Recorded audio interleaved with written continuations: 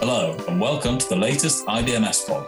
This month, we're speaking to consultant healthcare scientist Jo Horn about her work and health and well-being in the pandemic, after which we catch up with Sherry Beckett in Lab Life. But first, as always, the news. Hi, I'm Ella, Communications Officer for the IBMS, and here's this month's latest news and updates. Bookings for Congress 2022 are now open. The event will take place in Birmingham from the 14th to the 17th of March 2022 with the theme of Science and Celebration. Announcing the event, IBMS President Alan Wilson said, "After a year like no other, we have so much to be proud of. Let's make Congress 2022 a celebration of our science and our central role in the delivery of healthcare." For a premium early booking discount and more information, check out the newly launched Congress 2022 website at congress.ibms.org. Also this month, the IBMS has awarded its 3 most prestigious membership honors. Congratulations to our new honorary fellow, Fern Ferry, new honorary member, Fiona Sellers, and 2 new life members, Alan Wainwright and Sarah Pitt. In other news, the NHS will begin a trial of do-it-at-home cervical screenings called U-Screen. President Alan Wilson, a cervical cytology expert, told the IBMS the majority of cancers are now found in women who have either never attended a screening or are poor attenders. Targeting this group of women with a test that has proved to be more acceptable will help the UK screening programs further reduce incidence and mortality. The IBMS has been striving to provide the best coverage, guidance, and support for our members throughout the pandemic. A new video outlining some of the progress the IBMS has made on behalf of our members this past year is now available on our website. You can find the link to the video and more information on all our news stories in the show notes. Okay, hello and welcome to episode 5, and we're with Dr. Jo Horn, who's a consultant healthcare scientist at University Hospital Southampton NHS Trust in gastrointestinal and hepatobiliary histopathology. Hi Jo, welcome to the podcast. Hi John. It's great to have you on. So could you start by telling us, what is gastrointestinal pathology and why is it so important? Well, it's a branch of histopathology, and when you work in histopathology, you can deal with lots of different organ systems, and gastrointestinal is just one of those. We tend to call it GI because it's easier to say, and HPB is hepatobiliary, and that just fits with gastrointestinal because the organs are near to each other in the abdomen. And that's the area that I specialise in and have had an interest in many years now. And what kind of samples typically do you process in the lab?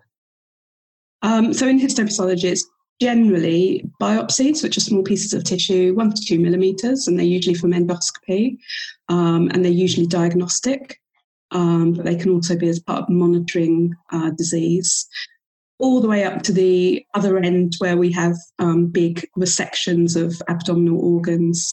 And because I work in a really big centre, that isn't always a straightforward case. That can often be quite a complex resection with multiple organs, and that's usually due to cancer. And as the consultant in the lab then, what is the remit of your role and some of the main responsibilities within your department? I'm one of the consultant team within my department, and I'm special, I guess you can say, because I'm the only scientist member of the consultant team, and I was appointed just over a year ago now. And so the majority of people in the consultant team will be medical histopathologists, and there are, I think, 7. And so I'm the 7th or the 8th person, I can't quite remember, but I'm the scientist of the team. And so I do really similar work to the medics. And there are some aspects of their role that I don't do, and there are some things that I do which aren't related to the kind of clinical job that pathologists don't do. So it's really interesting, and I think I bring a kind of a new angle because I've got that foot in the laboratory. So it's kind of a different angle, and I have sort of quite good connections and liaison with the clinical teams as well as the laboratory teams. So it's really nice fit. I kind of fit across different worlds and sort of join them together, really. I was wondering as well if you could kind of run us through the dissection process in the lab, just briefly, just to kind of have an outline of process that you guys go through? Yeah. So for biopsies, those are handled in the lab by colleagues, and so I don't see those until I see the slide. But for the larger specimens, anything from an appendix up to a large sort of abdominal resection will come to me. And if I'm rostered on that day, and essentially it comes in a pot of formaldehyde, and I will take samples of that after I've looked at it. So I'll do, basic things like describing what it looks like and measuring it. And then I will take samples to represent any abnormalities. And there are, a group of sort of standard abnormalities you see in different organ systems. But the exciting thing about the job is often you see different things, unexpected things. So it's very much about just sampling a representation of all the different things you see. And as well as the abnormal areas, you also sample normal areas to compare and contrast. And usually then it will go through the lab, so it'll be processed, you'll have sections cut and stained, and then at that point, a few days later, I see the slides again. And so I'll then pick those up and look at them down the microscope. And often those blocks and slides, I'm sort of comparing them and they're showing things that I've identified when I've dissected it. But sometimes you get surprises, things you're not expecting. And then you form your report from that, and often you have to go back and take more tissue, but sometimes you can report it there and then. It really depends. And what was the reporting process like? Because you were the first person to complete a professional qualification in reporting, weren't you? The first time I ever authorised something on my own was really scary, and they said to me, you won't forget that, and I haven't, because it is quite scary, that sort of kind of independent and that responsibility, pressing that button and knowing you're responsible for that case is really psychologically challenging at first, to be honest. But then you, like anything, you just get used to it. You never forget the amount of responsibility you have. And the most important thing is I work as part of a team. And so that often involves asking other people what they think about things, showing people slides, having discussions. So it's a very safe process, very rewarding as well. And could you tell us some of the most unusual cases or unusual specimens you've come across in your time in practice? Well, specimens are, they're mostly kind of what you expect, to be honest. The most, not unusual, but the most complex specimens are where you've got a different sort of group of organs because you've got a particular cancer growing in a particular way, and so the specimen looks different. And those are always the most challenging. I would say the most surprising ones are where you think you know what you're looking for in the pathology, and then you investigate and you find something else going on entirely. Those are the most sort of peculiar cases. So I was just going to jump in and ask, have you worked or had any impact with digital pathology at all, Jo? It sounds like that could be something that could be really cool and kind of empowering in your role. Absolutely. So for me, so where I work, part of a project for digital pathology, but so there are other centres that I know are live and doing it diagnostically. But for me, my experience of it so far has been doing external sort of quality assessment, because that's all online and has been for a number of years. So, and a lot of my revision for my exam was done online. And so I kind of got my eye in that respect. But I'm really, really excited for the future and what that could look like for me, because it will revolutionise. I think it's the training. You have to sort of almost retrain your eye. You can sort of zip across a slide quite quickly when you're looking down a microscope. And I think it's a different skill set almost, being able to do that on screen. And I think that definitely takes practice. But I'm excited for that change. And also, I'm excited for the flexibility that potentially brings as well, in terms of working, remote working, being able to share cases more easily. So I'm excited for that when it comes. Brilliant. But the final one of my questions before I passed over to Rob was, are you involved in any research outside of clinical practice? What kind of research do you do? I do actually work. I work with our upper gastrointestinal surgical team, actually. I've been involved with a few projects with them. And so these are larger often national projects or local projects which are sort of run over our trust because we've got an affiliation with the University of Southampton as well.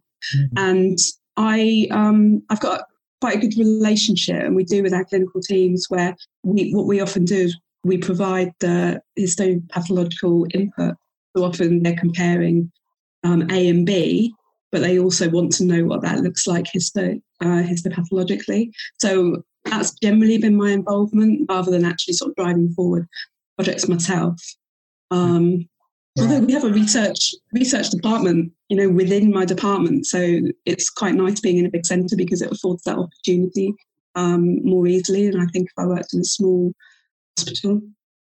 Okay, that's really interesting to know. Okay, well, I'll pass you over to Rob now, who's got some more questions. Brilliant. Yes, Joe. I'm going to talk more about kind of health and well-being in the pandemic as opposed to the scientific side of things. But at the moment, it's been kind of 12 months almost exactly since lockdown started. And as we're speaking right now, we've got Boris Johnson briefing MPs about his roadmap. I mean, how has your personal journey over the last year been? Really, really challenging on a personal level. And it's kind of, I started my consultant job in January 2020, before this started, with all these hopes and dreams and aspirations of the things I wanted to get done that I'd been planning for years. And then this happened, and it changed everything for me on a professional and a personal level. So, I continued to work on site for many, many months, and then have had a period of working from home. Both of those have had their challenges and continue to have their challenges. But the real thing for me that's changed is I realised that there are lots of things I can't do at the moment for personal reasons, but I can help other people. And actually, I could really easily focus on the things I can't do and my weaknesses, but I'm trying desperately to focus on the strength that I have and the fact that I can support other people. And that's kind of started a journey into kind of well-being, inclusivity, those kind of things. And I've realised that I'm really, really interested in those things, and I want to try and help. And really, that started last March when my trust offered some psychological first aid training, and I jumped at it. I think it's really important. My sister doesn't work in the NHS, but she's a psychological first aider. She has a really important job and is able to support people, and she gets a lot of value out of that. And I really look up to her in that respect. So I thought that's something I want to try and do as well. So when I had the opportunity, I just jumped at it really, and it kind of developed from there. And it was kind of, what can we put in place to help colleagues within my department, but also wider than that. And also students are really strongly about that now. It's like, it's not just people I work with, it's not just people in the NHS. There's people everywhere associated with biomedical science that we should try and support. And yeah, so it's kind of not what I expected from the last year, professionally or personally, but it's really changed my outlook for sure. And do you think, you talked about those things that you were planning on doing when you first took up the role in January, are those things that have now completely been derailed, or do you feel like you've just taken a new direction? Well, we weren't able to derail them because people still need to be trained. The work still needs to be done. You just have to find different ways of doing it, which is what we've been working really hard to do. So it's kind of, I guess it's just my focus has changed, and my focus was always on one path, and it's just this other path has opened up. And so I think my sort of attention is in an unsuspected kind of area, which is quite exciting as well, to be honest. And tell us a bit more about that, because I believe you have the title of a safe space practitioner. What does that role involve, Joe? And what are the day-to-day things you're doing there? So it kind of, I think it's a path that my organisation are on. So in March, we were offered first aid sort of training, the psychological first aid. And then we were sort of called Wellbeing Champions. And it was basically just saying you were there. If somebody wanted to talk to you, if someone wanted a support, if someone was struggling. And it was kind of just an offer of a hand, really.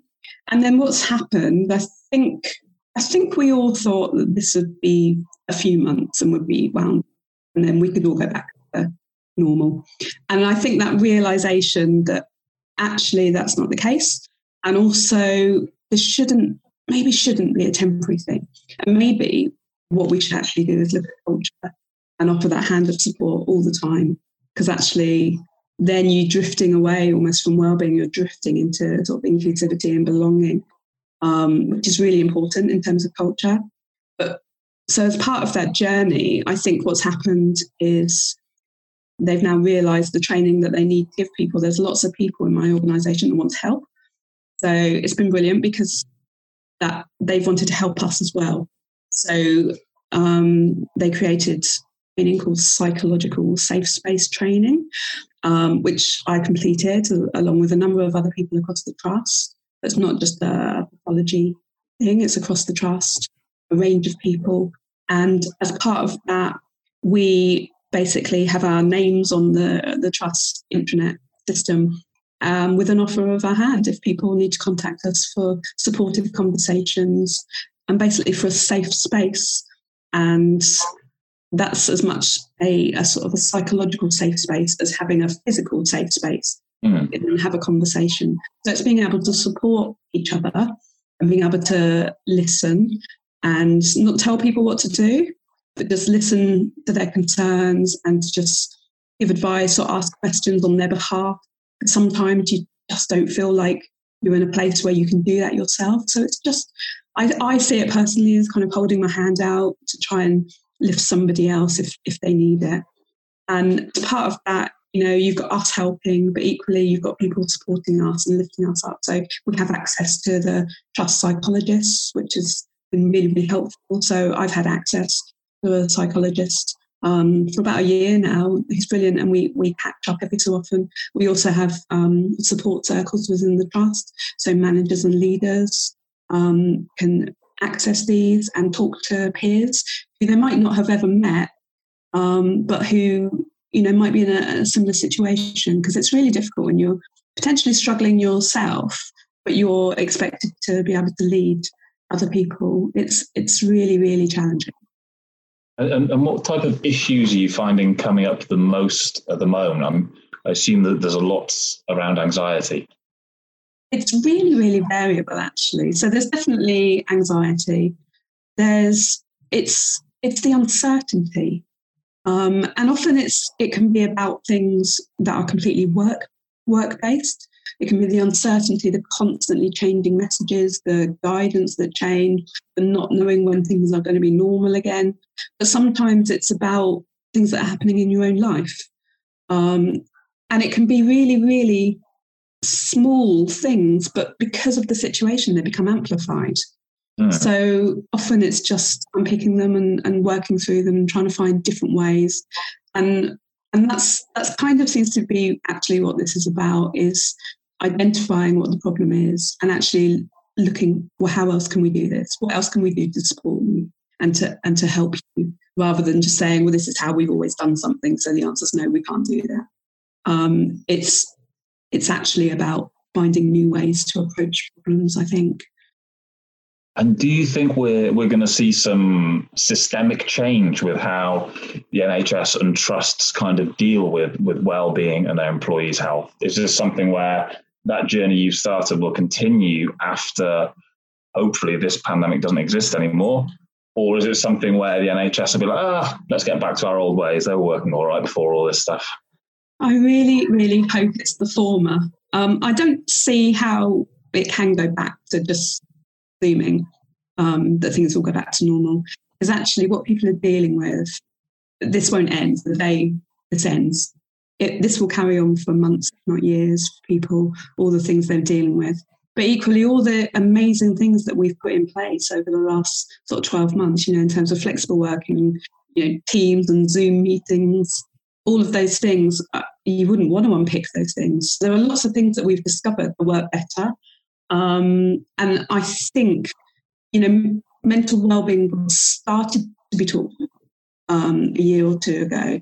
And I think this has just amplified it. And I don't think it could go back. But also you've got government guidance now that talks about the people, and makes it really clear that we need to think about the people and not just turnaround times, not just about results. If you don't have those things in place for the people, then you can't get the higher aspirations that you want for your organisation. So I can't honestly see any way it would go back. And I think this is, and certainly within my trust, that platform's being built now. There's real kind of change, and you can see it. I think the frustrating thing for us is a lot of that is you need to do in person. You need to talk to people, and that's really challenging at the moment. And if there are people from other trusts listening who think this all sounds great, I'd like these kind of support structures in place at our trust, but we don't have them at the moment, what should those people do, Jo? How should they go about getting these structures? Well, networking, isn't it? We don't have all the answers, but people network and they go and find out, good practice and what other places are doing. And one of the things I spend some time on, not so much at the moment, but I spend quite a bit of time on social media, and I get lots of thoughts and ideas about, good ways of doing things and different ways of doing things from Twitter, for example. It can be a challenging place to be at the moment, but there are lots of great people on there sharing ideas, and often actually I think it's looking outside the NHS. It's looking at other organisations and what they're doing. Because I don't think anyone's got it exactly right at the moment. I think we're all just learning from each other. So I would say have conversations with networks, have a look at social media, read books. I'm getting lots of learning from books at the moment. I've been listening to a lot of podcasts, a lot of books, trying to improve and trying to understand some of these issues because they're quite deep-rooted, I think. And a final question from me, Jo. In the next issue of the Biomedical Scientist, the April issue, you talk about in the big question, you talk about some of the positive things that will and have come out of this pandemic. Mm-hmm. If there's one kind of long-term goal that you would like to see, if we're looking maybe 20 years down the line, something positive that's happened, what would you like that to be? I think there are two key things. There's flexible working. I think it's really important because actually that's about people. And our lives are Monday to Friday, 9 to 5. And, balancing life, personal life and work is so hard. And I think that's kind of the main thing, is that we understand and we appreciate and we respect flexible and remote working because it works. There are times when it's really good to not be remote, but there are times when it's really, really efficient. And I would like to see a newfound kind of appreciation for that, to be honest. I guess that's my main thing. I guess the other thing I would say is let's stop traveling everywhere and save time traveling to and from meetings, not just personally in terms of time, but for the environment. I'm a big fan of that, of not spending so much time traveling. And I suppose one final quick question, actually. Do you find it tough in the morning to get out of your pajamas and look a bit more formal when you're working from home? I look a mess normally until about lunchtime when I see myself in a mirror and think, oh God, you look dreadful. Sort yourself out. No, I get up exactly the way I did, whether I'm working on site or whether I'm working at home.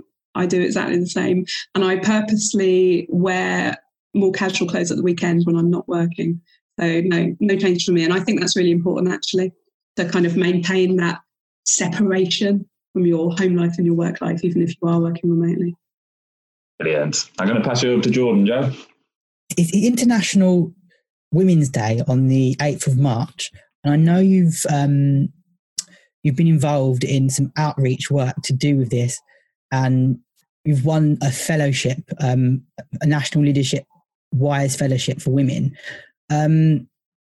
What can be done to empower girls and women into STEM careers?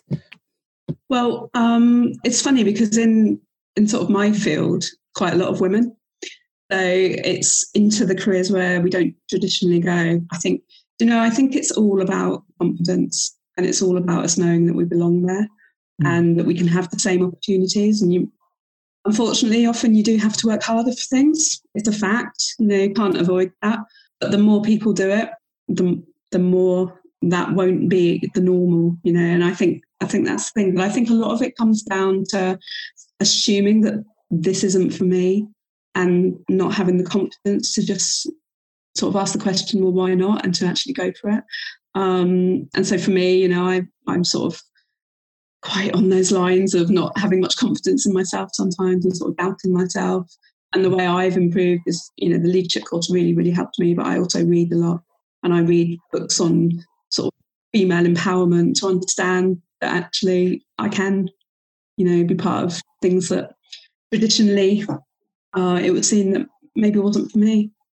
So that leads us nicely into the quick fire question round. I'll start a sentence and you finish it off, Jo, with your answer. So here's your first sentence. My female science hero is...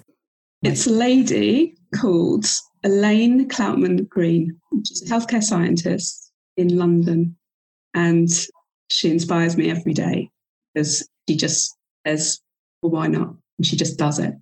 And every time you think, God, she's just done so much, she goes and does something else. Oh, lovely. Here comes your next sentence. My favourite pathogen is... It's still Helicobacter pylori. Why? Why? Because I see a lot of it in my GI work, and it's just really pretty, and it just sort of sits in gastric mucus, and it's beautiful, absolutely beautiful. Maybe we'll pop a picture in the show notes. And Rob's kind of covered this, the one positive thing that will come out of the pandemic. So I think... Yeah, flexible working, I think. And also, I've spent so much more time with my parents over the last year, albeit virtually. And that was always something that I was frustrated with, mainly because I was always travelling for meetings. And not having to do that means I've had more family time. And that's just been amazing. Yeah. And what I was going to add is when lockdown comes to an end, the first thing I'm going to do is... probably go to the cinema. I really miss the cinema. It was my place. And in summer, when it's really hot, I would just go there because I had air conditioning. So I love movies, and I really, really miss that. Yeah. I've been catching all my movies on Netflix or Amazon these days. Yeah, me too. Me too.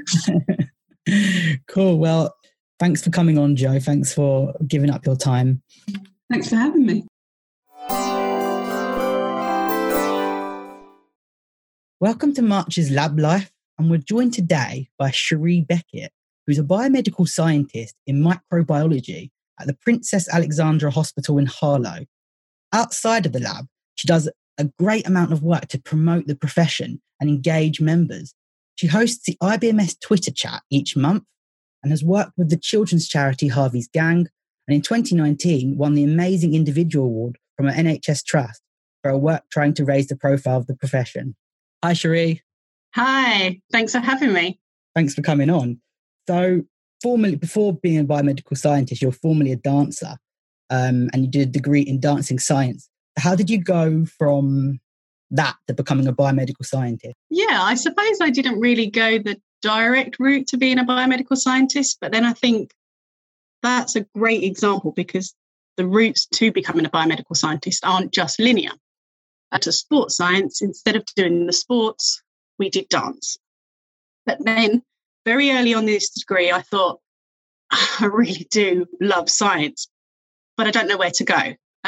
But committed to the decision, finished the degree, and then started looking at roles in the laboratory setting. Straight away, I realised this is absolutely what I wanted to do. I did an MVQ. I then embarked on a 5-year part-time biomedical science degree within the trust on a day release, graduated. But along the way, I was getting this.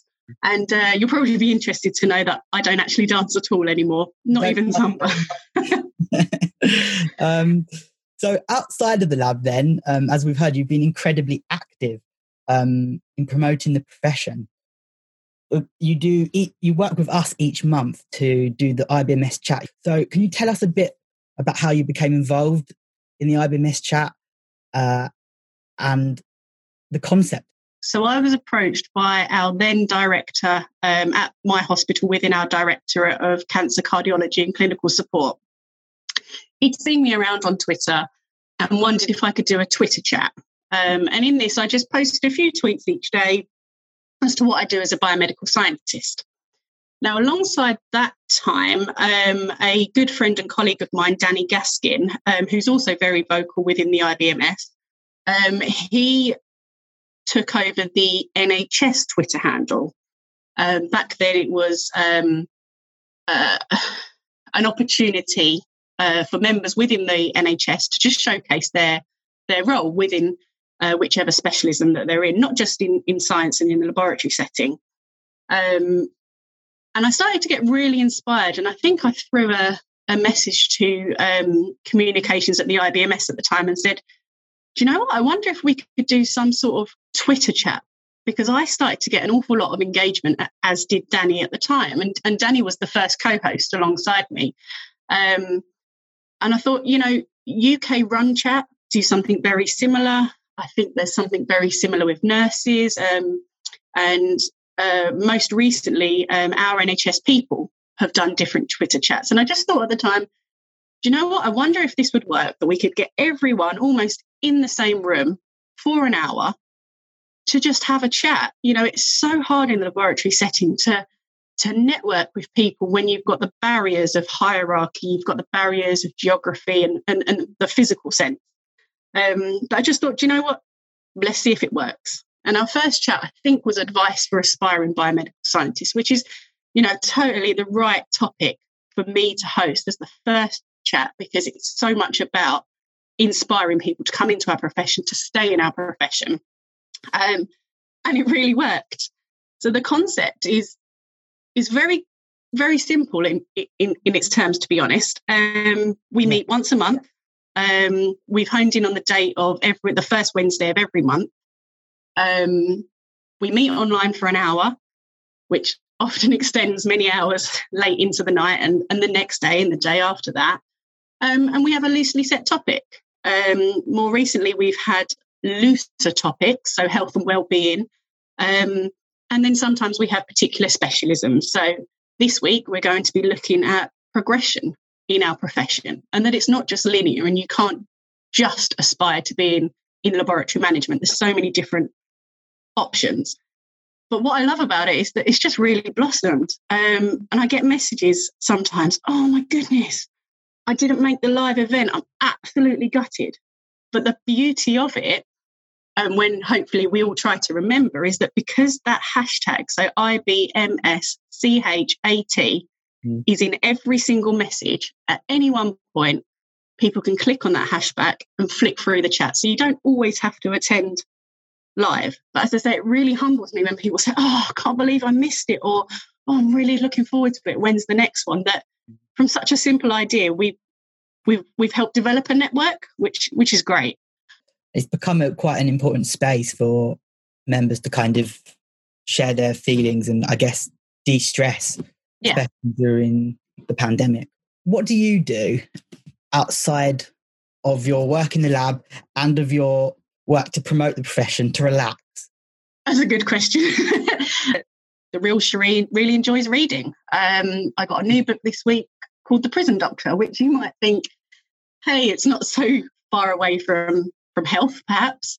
But it's nice to just completely get engrossed in a book and forget. I really enjoy running.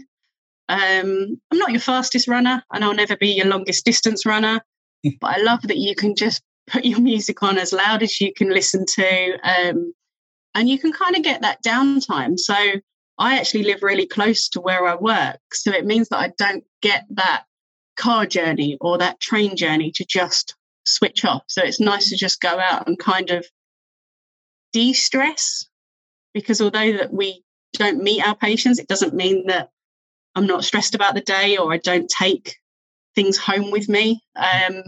And I love baking. Apparently at work, my brownies are legendary.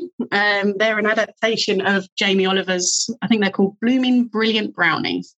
You also have done some work with Harvey's Gang to help people understand what happens when their sample reaches the laboratory.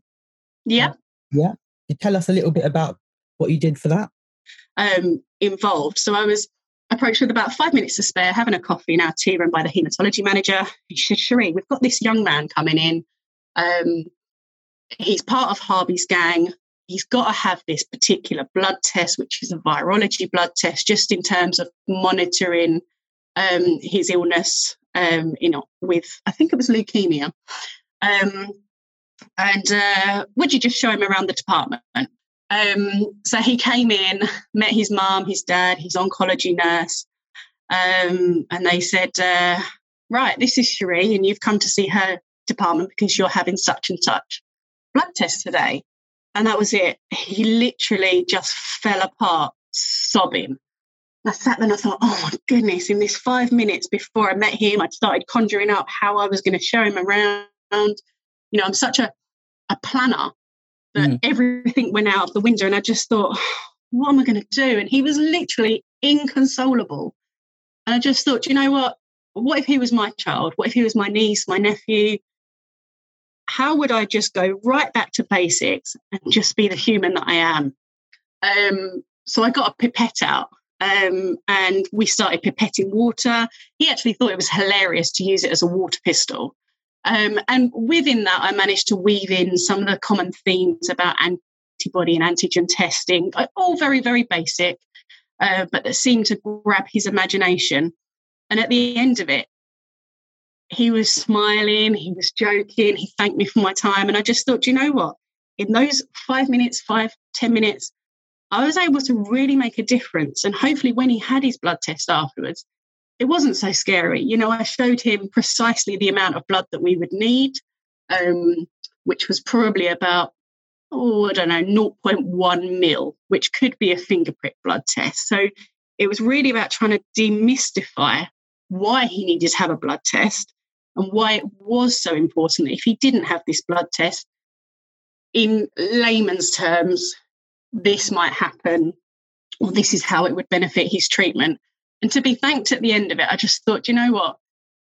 Cancer and leukemia is devastating, whatever the age you are. But in a child that can't really understand, who's perhaps being pinned down by a parent to have the continual tests, if I just made it that little bit easier, even just for that day, it just, you know, and even now I'm getting goosebumps on my arms. It's just, it really does make you feel like you make a difference. Absolutely. Well, thank you so much for joining us. I know it's your day off, so thank you so much for... It's a pleasure. Thanks so much for listening. We hope you enjoyed the episode. These podcasts are released monthly at the same time the magazine comes out, so whenever a new issue lands on your doormat, head back online to listen to a new episode. And don't forget that these podcasts can be used for your CPD. Take care and bye.